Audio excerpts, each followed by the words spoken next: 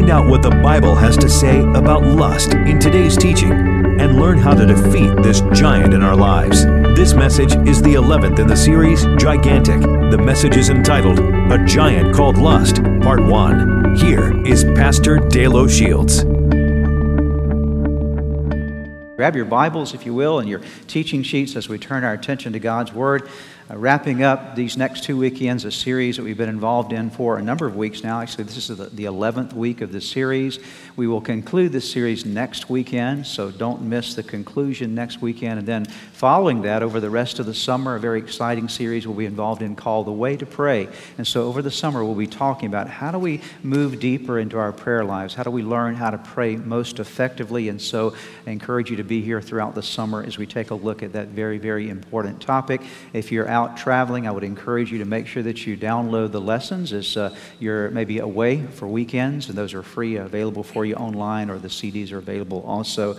It's easy to just by your computer get those by the MP3. It's a great opportunity for you. I want to talk this weekend and next weekend about a giant in your life called lust. We've been talking about giants, internal giants, and how God wants us to conquer those things that rise up on the inside of us that keep us from being everything that God wants us to be. The great story of David conquering Goliath, and how many times we often will use that story to illustrate our battle with things externally in our lives, big issues that we face, and how God helps us to conquer those. But many times the biggest issues of life are the things inside of us. And so for 4 weeks we talked about conquering soul pain, the internal pain that we have on the inside of us, and how do we overcome that. We talked about conquering a giant called anger for 2 weeks, and then for 2 more weeks we talked about conquering a giant called worry.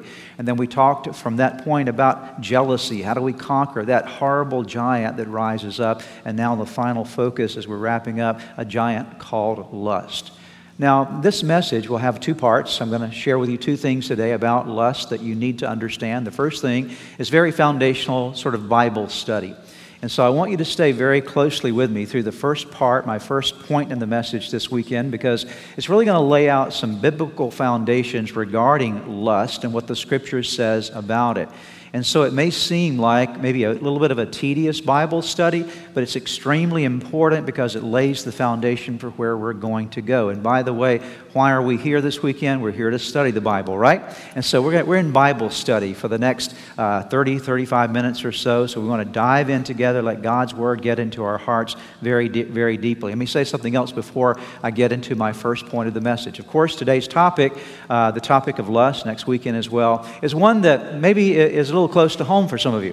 And as I'm about to share this message, I want to let you know that I'm not here in any way to condemn any of us about any of the issues in our life.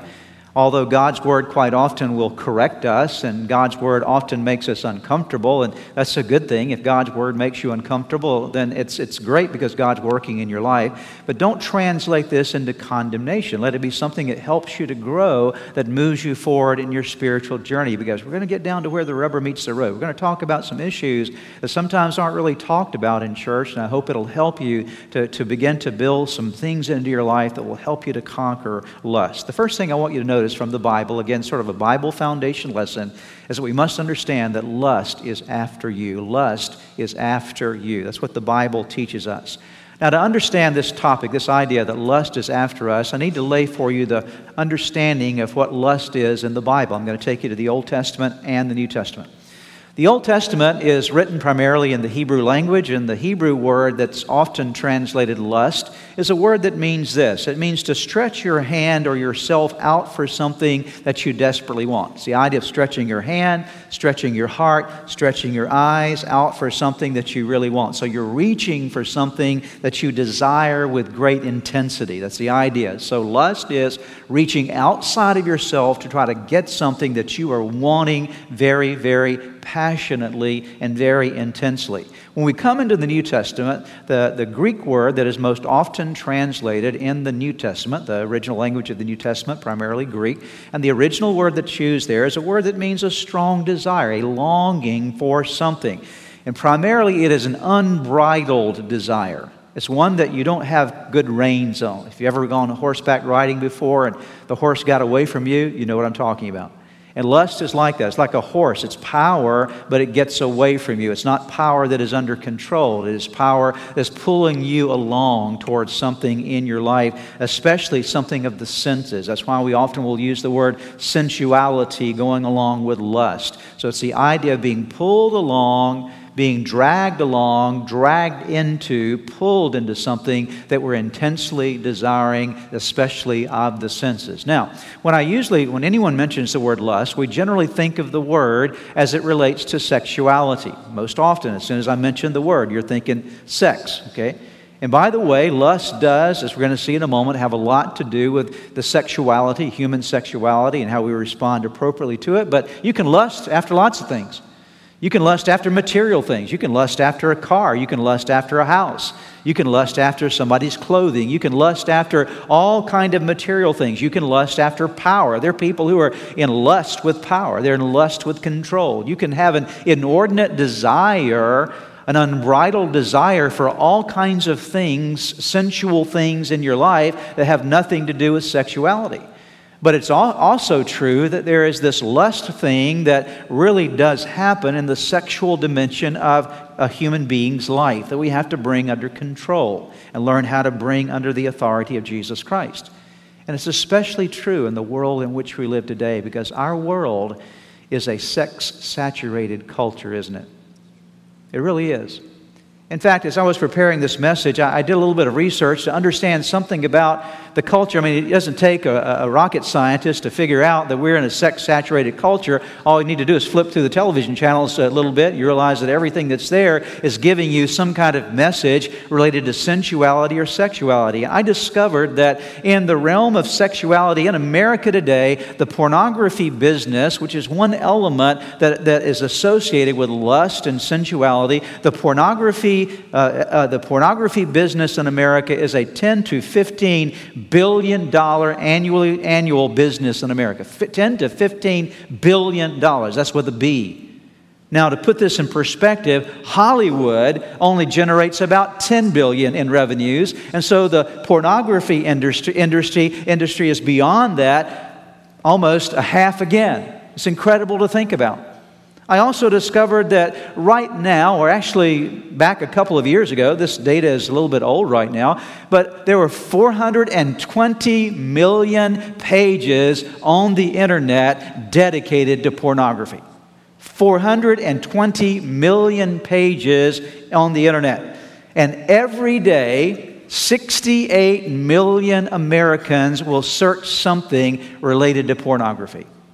Every day, 68 million people are online, Googling, Binging, whatever they're doing, trying to find a site that will give them some kind of connection with something that is lustful, something that is sensual, something that is lascivious, promiscuous, something that is pornographic. Let's bring this a little bit closer to home. In the age category of 18 to 34, that's the prime age category of young adults in America, 18 to 34, 70% of people between the ages of 18 and 34 will visit one pornographic site every month. It's incredible to think about. Every month, at least somebody in our young culture, 70% of them are visiting some kind of pornographic site. And the average age for the first viewing of pornography among young people in America is 11 years of age. These are all facts. Now, folks, let me tell you, if the average is 11, that means there's a whole bunch younger than that. Oh, there's some older than that, but for the average to get to 11, there has to be a lot of folks that are younger than that are being exposed to this. What is this doing to us? What is this doing to our culture? It certainly cannot be doing anything good for us. And what I want you to see is that lust, according to the Bible, is something that is after every one of us in a variety of realms. It's not just in the sexual area, but all kinds of lust. Let me take you to what the Apostle John says about this in his first epistle, 1 John chapter 2, beginning in verse number 15. These words he writes, inspired by the Holy Spirit, "Do not love this world, nor the things it offers. For when you love the world, you do not have the love of the Father in you. For the world offers." Let's take a look at what the world is offering you and me. The world offers only a craving, that's the same word for lusting, a craving or lusting for what? Physical pleasure, a craving or a lusting for everything we see, and pride in our achievements and possessions. These are not from the Father, but are from this world. And this world, John says, understand this world is fading away along with everything that people lust after, everything that people crave, but anyone who does what pleases God will live forever. So the Apostle John says this world that we live for, is offering us this ongoing craving for physical pleasure. It is after us. Let's see what the Apostle Paul says, Ephesians chapter 4, verse 22. Throw off your old sinful nature, that's who we were before we met Christ, and your former way of life, again before you met Jesus, which is, notice this statement Paul uses here, corrupted by, what's the word? Lust. Paul says this old nature you and I have inside of us is a nature that's been deteriorated by, corroded by, corrupted by this thing called lust, along with deception. Colossians 3:15. Paul again writes and says, so put to death the sinful earthly things lurking where? Within you. Have nothing to do. He's going to talk about these enemies lurking within you. Have nothing to do with sexual immorality, impurity. What's the next word? Lust. So he's saying lust is an enemy lurking inside of you, and evil desires. Don't be greedy, for a greedy person is an idolater, worshiping the things of this world. So there's that theme again, same theme that John brought to our attention. Ephesians 5 verse 3. Don't allow love to turn into lust, setting off a downhill slide into sexual promiscuity, filthy practices, or bullying greed. And then he writes to Timothy in 1 Timothy chapter 6 verses 9 and 10, talking about a different expression of lust. He says, lust for money brings trouble and nothing but trouble. Going down that path, some lose their footing in the faith completely and live to regret it bitterly ever after. So we see what the apostles wrote to the early church. And by the way, if they were struggling in the early church with this, would you agree that in 2013 we're really struggling with it? If they were struggling with this stuff in the first century without television and media and internet and all this kind of stuff, if it was an issue for them back there in the first century, is it an issue for us? Oh, 1,000 times, 1,000,000 times over, we're dealing with it in our culture today. Now, did Jesus say anything about lust? Yes, he did. In his Sermon on the Mount, which is one of the greatest teachings that Jesus gives in his New Testament ministry, his earthly ministry recorded in the New Testament. Matthew chapters 5, 6, and 7. Notice what Jesus said in Matthew 5, verses 28 and 29 about this topic. But I say, Jesus is saying this, anyone who even looks at a woman with, what's the word there? Lust, has already committed adultery with her in his heart.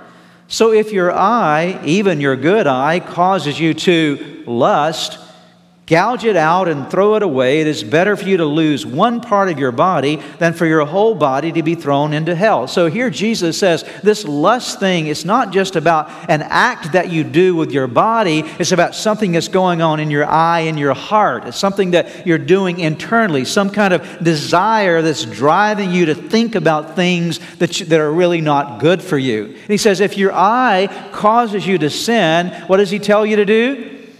Gouge it out. Now, is Jesus literally telling us to gouge our eyes out? No, he's speaking figuratively here. He's helping us to understand that if this stuff is in us, we need to be radical about the things that we do to get it out of our lives. So it's not so you can gouge both of your eyes out and still lust.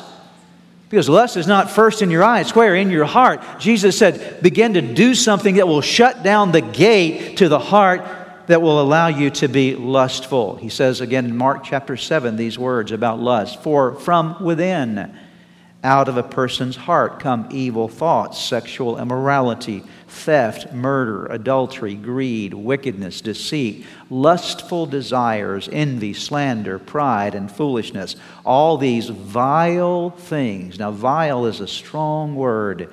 All these vile things come from within. They are what defile you. So here we're seeing that lust is a very active, powerful force, and it's in you, in your sinful nature. In my sinful nature, we are oriented toward lust. That's what the Scripture says, all right? Now, lust is not just an internal thing, it's also an external thing. I want you to see this very clearly. Again, today I'm laying a foundation biblically for you. While there is lust inside of us, there are also spirits of lust outside of us. You with me? Lust in us because of our evil nature, and the spirits of lust that exist in the invisible world around us. So you must understand that the world that we live in is a world of two dimensions in the sense of visible and invisible. The visible world that we see, it's what we think of as reality, but just as surely as there is a visible world, there is an invisible world. There is a realm that exists that you cannot see with your natural eyes. And the Bible says that in that invisible realm, there are works of darkness, there are demonic entities that are moving about trying to trap people like you and me. Let's see what the Apostle Peter says about this in 1 Peter chapter 5, verse number 8. Be alert and of sober mind. Would you please circle that first phrase there? Be alert. It says, get on the alert. Pay close attention. Wake up. It's sort of warning, warning, warning. Be alert and of sober mind. The enemy, the devil, prowls around like a roaring lion looking for someone to devour. Here Peter says there is a true evil personality, and he's known as the devil. Now, you've got to get this. We all must understand this. The Bible treats the devil as a true and real personality that is invisible, but nevertheless is very real. And the Bible says that this one called the devil is prowling around like a roaring lion. And who is he looking for? Look at your notes there. What does it say he's looking for? He's looking for, circle it, someone. He's looking for anyone he can find. He's looking for someone. Stop right there. He's looking for someone that he can gain access to. And then when he does gain access, he's looking for someone. He's on the prowl. He's trying to find someone that he can gain access into in some realm. And then when he gets there, what does he do to you? He devours you. He's looking for someone to devour. Actually, the Greek word that's used there means to drink down or to drown, to put under water where you can't breathe any longer, to suffocate and drown your life out. And so that's what the adversary does. Now, we must understand, again, there is this evil dimension in the invisible realm. Paul talks about it as well in Ephesians chapter 6, verses 10 through 12. Finally, be strong in the Lord and in His mighty power. Put on the full armor of God so that you can take your stand against whose schemes? So who's Paul talking about here? A personality called the devil. He says you've got to be strong in the Lord. Put on your armor because there is an adversarial force out there. His name is the devil, but it is not just the devil. There's some cohorts that are cooperating with the adversary, and he describes this in verse number 12. For our struggle is not against flesh and blood, but against, notice this, the rulers, plural, the authorities, that's plural, against the powers, that's plural, of this dark world, and against the spiritual forces, that's plural, of evil in the heavenly realms. And so there is a devil that is singular. There are demonic entities or spiritual forces and rulers and powers of the dark world. This is plural. There are multiplicities of these that are out to get you and me. We live in a battleground, folks. You've got to understand this. And while lust is an inside thing, it is also an outside thing. And what the enemy is doing is he's prowling around like a lion looking for a prey, and he's looking for someone. He said, who can I find? Who is vulnerable? We'll talk about more of these vulnerabilities in a moment. Who can I gain access to? Because as soon as he does, either he or some of his cohorts, as he finds access to our lives, he begins to work something called devastation. He devours us internally. Now, notice this connection as James brings it all together. Again, we're laying foundation here. Okay, this is Bible study. Everybody good so far? Okay, good. James 1, 14 and 15. Temptation comes from what? Our own what? Our own desires. Okay, that's the lust. Again, the same word there, concept.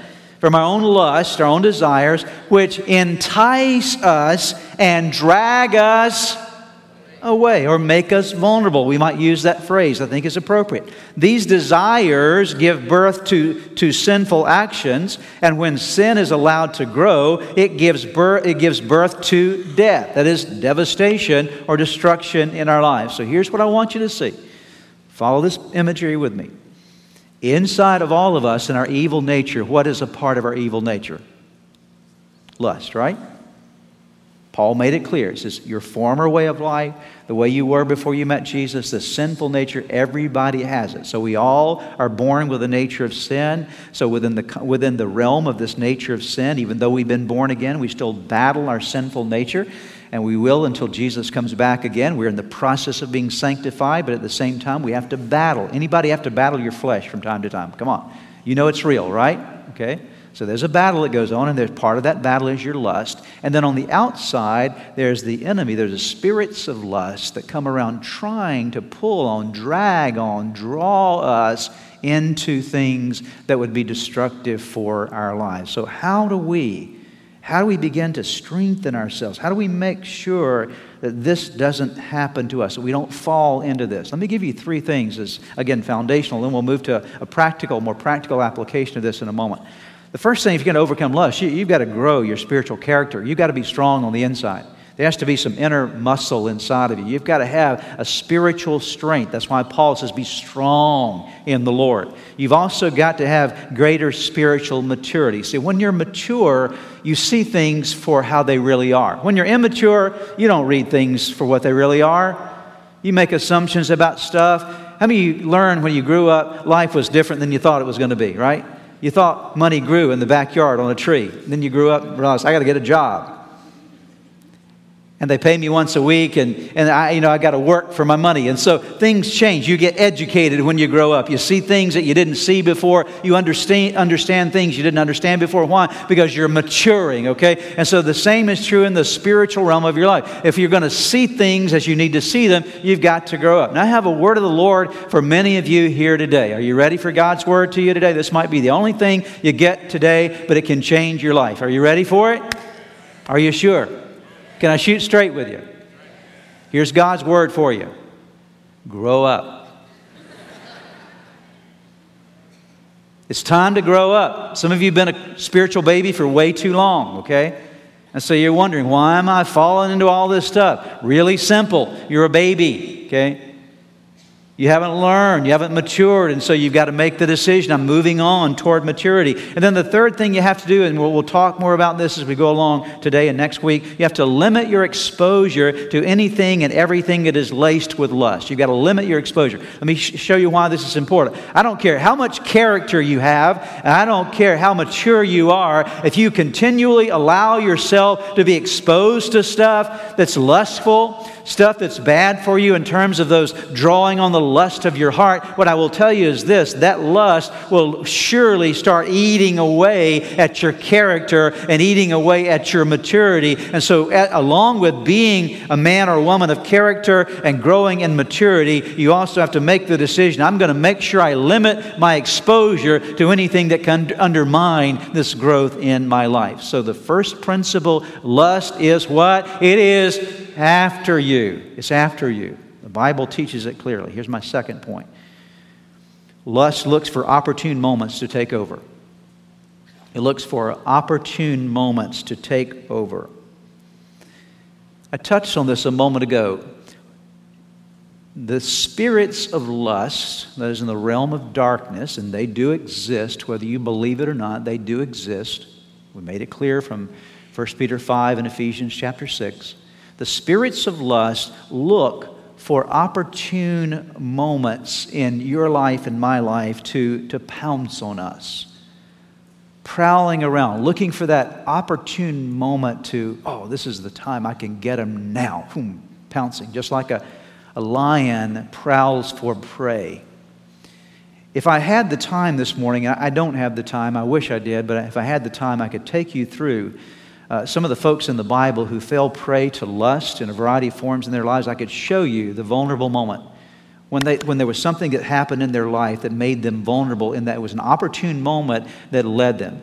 David, we'll talk about next weekend how David was idle. He was not doing the things that a king ought to be doing, and in that idle moment, he became vulnerable. There are all kind of patterns. Samson, another story in the Bible. Solomon, another story. Absalom, all kind of men and women of the Bible who fell prey, but they did so at an opportune moment, in a moment of vulnerability and a moment of weakness. And for all of us, there are moments when we're especially vulnerable to the spirits of lust grabbing hold of our lives. I'm going to give you a quick list of 12 things, and I'm going to dive in more specifically to 9 as we're wrapping up today. But these are 12 times when you and I are most vulnerable to the spirit of lust. When we're unfocused, when we're idle, when we're emotionally wounded or angry, when we're tired, when we're proud, when we're emotionally weak, fearful, or insecure. We're vulnerable to lust in a season of lack or leanness or loss, in a season of abundance and blessing. When we're focusing on the wrong priorities, when we're listening to the wrong voices, when we're spiritually malnourished, or when we're spiritually isolated. All those are categories I would submit to you this morning for your own study, your own reflection and meditation. Again, I'm going to dive into 9 of them right now and talk about them very, very specifically and very quickly. First of all, lust has a hard time taking control of your life when your priorities are ordered. When you have the right priorities, lust, the spirits of lust, have a harder time getting into your turf. See, priorities are all about what you value. It's all about what's most important to you. And the enemy loves to get your priorities all out of whack, because when your priorities are out of whack, he can play around with you big time. And so that's why your priorities are so important. You say, well, what are the right priorities, Pastor, for somebody's life? I'll quickly tell you my priorities. My priority is number one, God. I've got to keep Him first in my life all the time. If I don't keep God first, I'm in trouble. And the same is true for you. Jesus said, seek first the kingdom of God, His righteousness, everything else will be added to you. So God's got to be first. If God's not first, you're in trouble.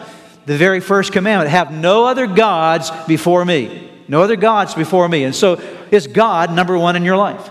The second priority for me is my family. I can't do anything effective unless I have a right relationship with my wife, with my kids, to do the best of my ability to have a good family life. And so I've got to care for them. That doesn't get in the way of serving God, but it's a part of serving God. So my responsibility is to make sure that I'm loving my wife, we're responding to each other, I'm loving my kids, we're doing what's necessary to have a healthy family life, because I can't serve God with my life if I'm not effectively living my life at home, right? My third responsibility is my service to God, my ministry. And all these flow together. They are not against each other. They work in harmony together, okay? And so out of this, I begin to say, now God, use my life in whatever way you want to use it, professionally, ministry, church-wise. I'm available as a vessel to you. And so you keep your priorities in order. See, when you are ordered in your priorities, you're protected against the adversary. You got that? Very important. Number 2, you're less vulnerable to an attack of lust when you are appropriately busy, everybody say the word busy, attending to your God-given assignments. My mother used to tell me idleness is the devil's workshop. Anybody ever heard that before? Well, it's true. That when you and I are idle, we're just doing nothing. One of the worst things you can be in your life is doing nothing. Because when you're doing nothing, Satan can play around with you. That's why you and I need to order our life, yes, by priorities, but be busy with something that's God-given to your life. Healthy things for your life. Number 3, you need to be practicing the Sabbath principle. If you and I are going to stay protected against the spirit of lust, there is something the Bible refers to as the Sabbath principle. The Sabbath principle is that there's at least one day out of your week that you're setting apart for the worship of God, for the recreation, renewal, if you will, of your spirit before God, that you've established this as a rest day. The word Sabbath means rest. And so you're establishing not only a dimension of rest in terms of your activity, but rest in terms of your spirit, because it's not just enough. You can be sitting at home doing nothing and still be restless. And so there needs to be a rest in your spirit. So the Sabbath principle is to come to a place of rest in your life and learn how to rest appropriately. Number 4, that you're living in love and forgiveness. I found in my life that when I'm walking in love and I'm walking in forgiveness, I'm less vulnerable to all kinds of things. The same is true in the marriage. Let's talk about marriage, for example. If you're walking in love with your spouse and in forgiveness with your spouse, guess what? You're going to be less vulnerable to temptations, to infidelity, and other kinds of things in your life. Why? Because you're living in love. You're living in forgiveness. Number 5, everybody still with me?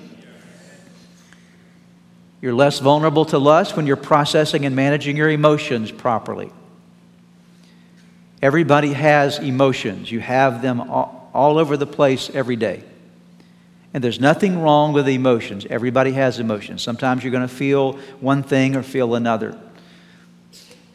The key to emotions is not to allow your emotions to lead your life. Your emotion should never be the dictator of your life. It should never be the guide or director of your life. But I will tell you that if you don't process your emotions will start leading your life. Have you ever been hijacked by one of your emotions before? Oh, you have, haven't you? I have. An emotion came up and you found yourself saying and doing things. So how did I get here? Well, my emotions led me over here. They hijacked me and brought me over here. Oh, you know what? I got angry and I didn't deal with it the right way. And so my anger hijacked me and took me somewhere I didn't want to be, okay? And I wake up, so my goodness, look at what I did or said. I didn't want to be there because I didn't process emotions well. I don't know how you process emotions, but you better process them. And I'm not just talking to ladies here, I'm talking to men too, okay? Because men, you may not acknowledge it, but you have emotions as well. We all do, okay? Let me tell you how I process my emotions. You don't have to do it my way. You find your own way. I don't know what your way will be or what will work for you. This is what works for me. What I do is I regularly journal, okay? I get a piece of paper out and I write. And I just begin to write the stuff that I'm thinking about and going through and maybe what emotions might be in my life at any point in time. And I just write. And I realize what happens is through the end of my pen, my emotions start coming out. And then I'm able to see what I'm dealing with. I can actually look at my piece of paper and I can say, oh, okay, that's what's going on inside of me. And then I'm able then at that point to pray my way through it. I don't let it stay that way, but I say, you know what, I'm realizing I'm angry about this. I need to get this out of my system. And so I pray my way through it. So this almost, your journaling becomes a prayer list for you to process your emotions so that they're not just grabbing you and taking you to places where otherwise you would not want to go. And so a lot of people find themselves susceptible to, vulnerable to lustful things, all because they haven't dealt with their emotions the right way. Number 6, you have to make sure that you're carefully choosing the voices that you listen to. If you're going to be protected against the spirits of lust in your life, you've got to carefully choose the voices you are listening to. Folks, listen, people's words affect you more than you realize. I'm going to get into your world just a little bit more today. Boy, it's quiet in the room today. And before I get into your world a little bit more, let me say something that will help you understand where I'm coming from. I am not a legalistic pastor. I don't believe that we earn favor with God by all the things we do. We're accepted by God, not by anything we do, but by His grace. Aren't you thankful for that? Amen? And so I don't have to perform to get God to accept me. And I'm glad that He loves me when I'm good. I'm glad He loves me when I'm bad. Aren't you glad? Okay? He loves me all the time because I live in a relationship with a God of grace, and I'm thankful for His grace, right? But please understand something about the grace of God. Just because God is a gracious, forgiving, and loving God, and He loves you just like you are, accepts you just like you are, and I'll talk more about that in a moment. But please understand that when grace comes to your life through Jesus Christ, it comes to change you. It comes to make you into a different person. It comes to change the way you think, the way you behave, the choices that you make. And there are times that you have to start putting aside stuff in your life that's not good for you. You have to make some hard choices. Let's talk about, for example, here I go. I'm going to dive into the deep end of the pool. Are you ready? Let's talk about the movies you watch. Oh, Pastor, don't go there. I'm not talking legalism here. I'm talking about your health. Your spiritual health, okay? So, you know, when you go to a movie, there are pictures and dialogue that goes on, correct? Come on, you know that, right? You watch a picture and you listen to the dialogue, correct? It's called communication, okay? And so from that screen that you're watching, a message is being communicated to you. And the question is that message that is being communicated from that screen the kind of message that will help me spiritually, or will it hurt me spiritually? See, I'm not talking legalism here. I'm talking about making wise choices with your life. And this is the difference many times between spiritual strength and success and spiritual failure. Let's go a little bit further into it, especially for the young folks here today. How about your music? We'll say, Pastor, what's wrong with listening to I just love all kinds of music, Pastor. Don't start talking to me about my music. Let me tell you something about music. You say, well, I just like the beat. I just like the music. Well, let me tell you, guess what? Most music has words.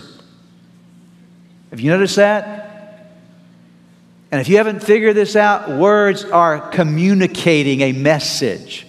That's what words do. If you haven't thought about this before, that's what words do. And so when you listen to a song, you might think you're just listening to the music, but if there are words, those words are coming into your spirit and heart and mind as well, and it's affecting how you view your world. You may not think it is, you may not realize it, but it's beginning to shape your mind and form your mind. And what's happening if you're listening to things that are worldly, it's going to create a worldly mindset. Okay, your mind, you will begin to deviate from a Bible-centered mindset and begin to invest in and believe in and buy into a world mindset. So all I'm saying to you is be very, very careful with the voices that you allow into your life. All right, everybody good?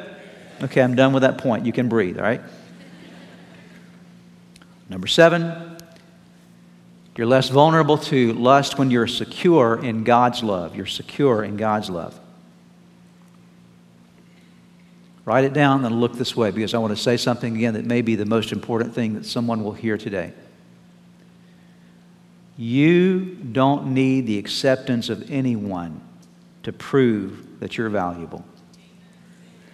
The only acceptance that you need that proves that you're valuable is acceptance from God Almighty.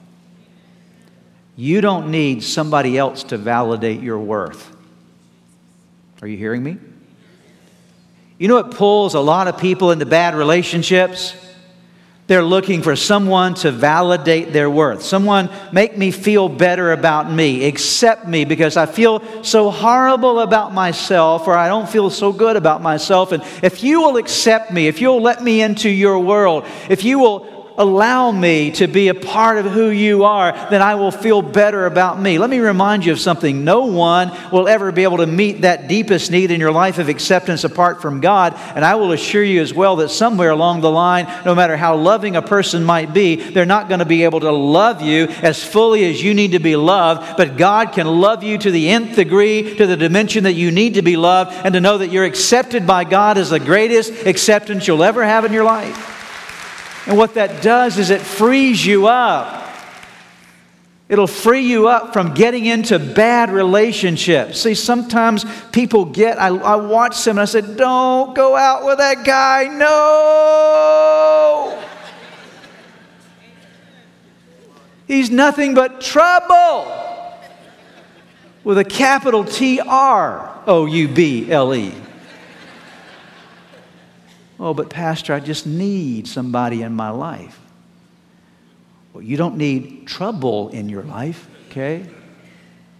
And you reverse it. It can be a man, woman, it doesn't matter. But sometimes the vulnerabilities of our heart, this need to be accepted, allows us or pulls us into things that can be very devastating to our future.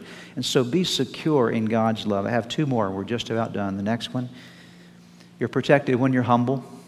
Humility is a great thing. Learn, practice humility. Pride is a horrible thing. The Bible says that God resists the proud. Let me tell you something.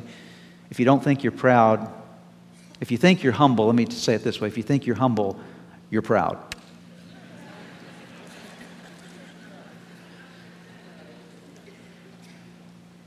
If you wear a badge that says, I'm humble, get my book, Humility and How I Achieved It. You have a problem. Because pride lurks in every human heart. My heart, your heart, every heart that's here, pride raises its ugly head from time to time. It lurks in all of us, and so we have to keep it at bay. We have to deal with it, recognize it as it shows up. The Bible says in 1 Corinthians 10, verse 12, let him who stands take heed lest he fall. The Bible says that pride goes before the fall. As soon as you think that you got the world like a tiger by the tail, you're in trouble. The last point is make sure you're spiritually nourished and connected. If you want to protect yourself against lust, stay nourished. Can I just commend you this morning? You got up on a day that you could have been in bed, you could have slept in, you could have done a lot of different things today. But you know what you did? You got up and you came to the house of God. You know why you came today? Yeah, my wife dragged me. No, that's not good. No. You know why you came today? Because there was something inside of you that says, I need God's Word. I need God. I commend you for being here today. I'm going to tell you something. Because you are here today, you're stronger. You're stronger than the folks that made a choice not to be in God's house today. That's why the Bible says, don't you forsake the assembling of yourselves together. Don't you do that, because you'll get into trouble if you do. Don't let the adversary isolate you and drag you off by yourself and remove you from the body of Christ, because when that happens, when you get out there on your own, you're in trouble. That's why you need to be plugged into the life of a church. You need to be a part of it. All that's related to us being spiritually protected. You say, well, Pastor, I know someone that was a part of the church and they still messed up. Well, yeah, but I know a lot more who are not a part of a church who mess up, okay? See, being in a church doesn't keep you from every sin in your life, but I guarantee you being outside of the life of the church will make you a whole lot more vulnerable to those things in your life. So make sure that you're spiritually nourished day by day and week by week, and that you remain spiritually connected. If you do that, you're beginning to establish some protection points against that lust that is within you and the old sinful nature and the spirits of lust that are after you externally. And God helps us to avoid those opportune moments of vulnerability in our lives. Let's bow our heads together in prayer. Father, thank you for your word today. We're so very grateful for the opportunity of studying. We believe that you're speaking to our lives today in a very rich and real way. I pray you'll take these words, seal them deeply within us. Help us to grab them at a heart level, God. We don't want the letter of the law today. We want the spirit of your word to challenge us, to, yes, correct us, to encourage us. We thank you for it in Jesus' name. Hi, I'm Pastor Dale O'Shields. I want to thank you for listening to our broadcast of Practical Living. I trust it was a blessing to you, and I trust that you're growing in your spiritual journey. Or perhaps you've never even started your spiritual journey, and today this is your opportunity to make a decision to move forward, getting to know Jesus Christ, letting Him have control of your life. See, the Bible says of Jesus that He stands at the door and knocks, and if anyone will hear His voice, you can open that door and let Him in. If you've never invited Jesus Christ into your life, today is the day that you need to do it. In fact, I'm going to lead you in a prayer right now. If you'll pray this prayer sincerely, with all your heart, mean it with all your heart, Jesus Christ will come into your life. Repeat this prayer after me. Say these words. Say, Jesus, I know that I am a sinner, and I'm sorry for all the things I've done wrong in my life. I believe in you. I believe you are God's Son, the Savior of the world, that you died for me and rose again. Just simply tell Jesus, I believe in you. Now open up your heart and say, Jesus, come into my life. By faith, I receive you as my Savior, my Lord, in Jesus' name. Now, if you prayed that prayer with me just then, sincerely, I want you to know something. Jesus heard it, and He saved you. You're a new creation in Christ. You get a brand new start in your journey with God. But now you have to grow. You have to learn what it means to be a follower of Jesus every day. And so we want to help you get started. And we have some resources available on our website that will do so, called New Beginnings. So check them out. And again, I want to thank you for being a part of today's broadcast. If you've prayed with a pastor today and made a decision to follow Jesus Christ, we have some resources for you on our website. Just go to www.church-redeemer.org/newbeginnings.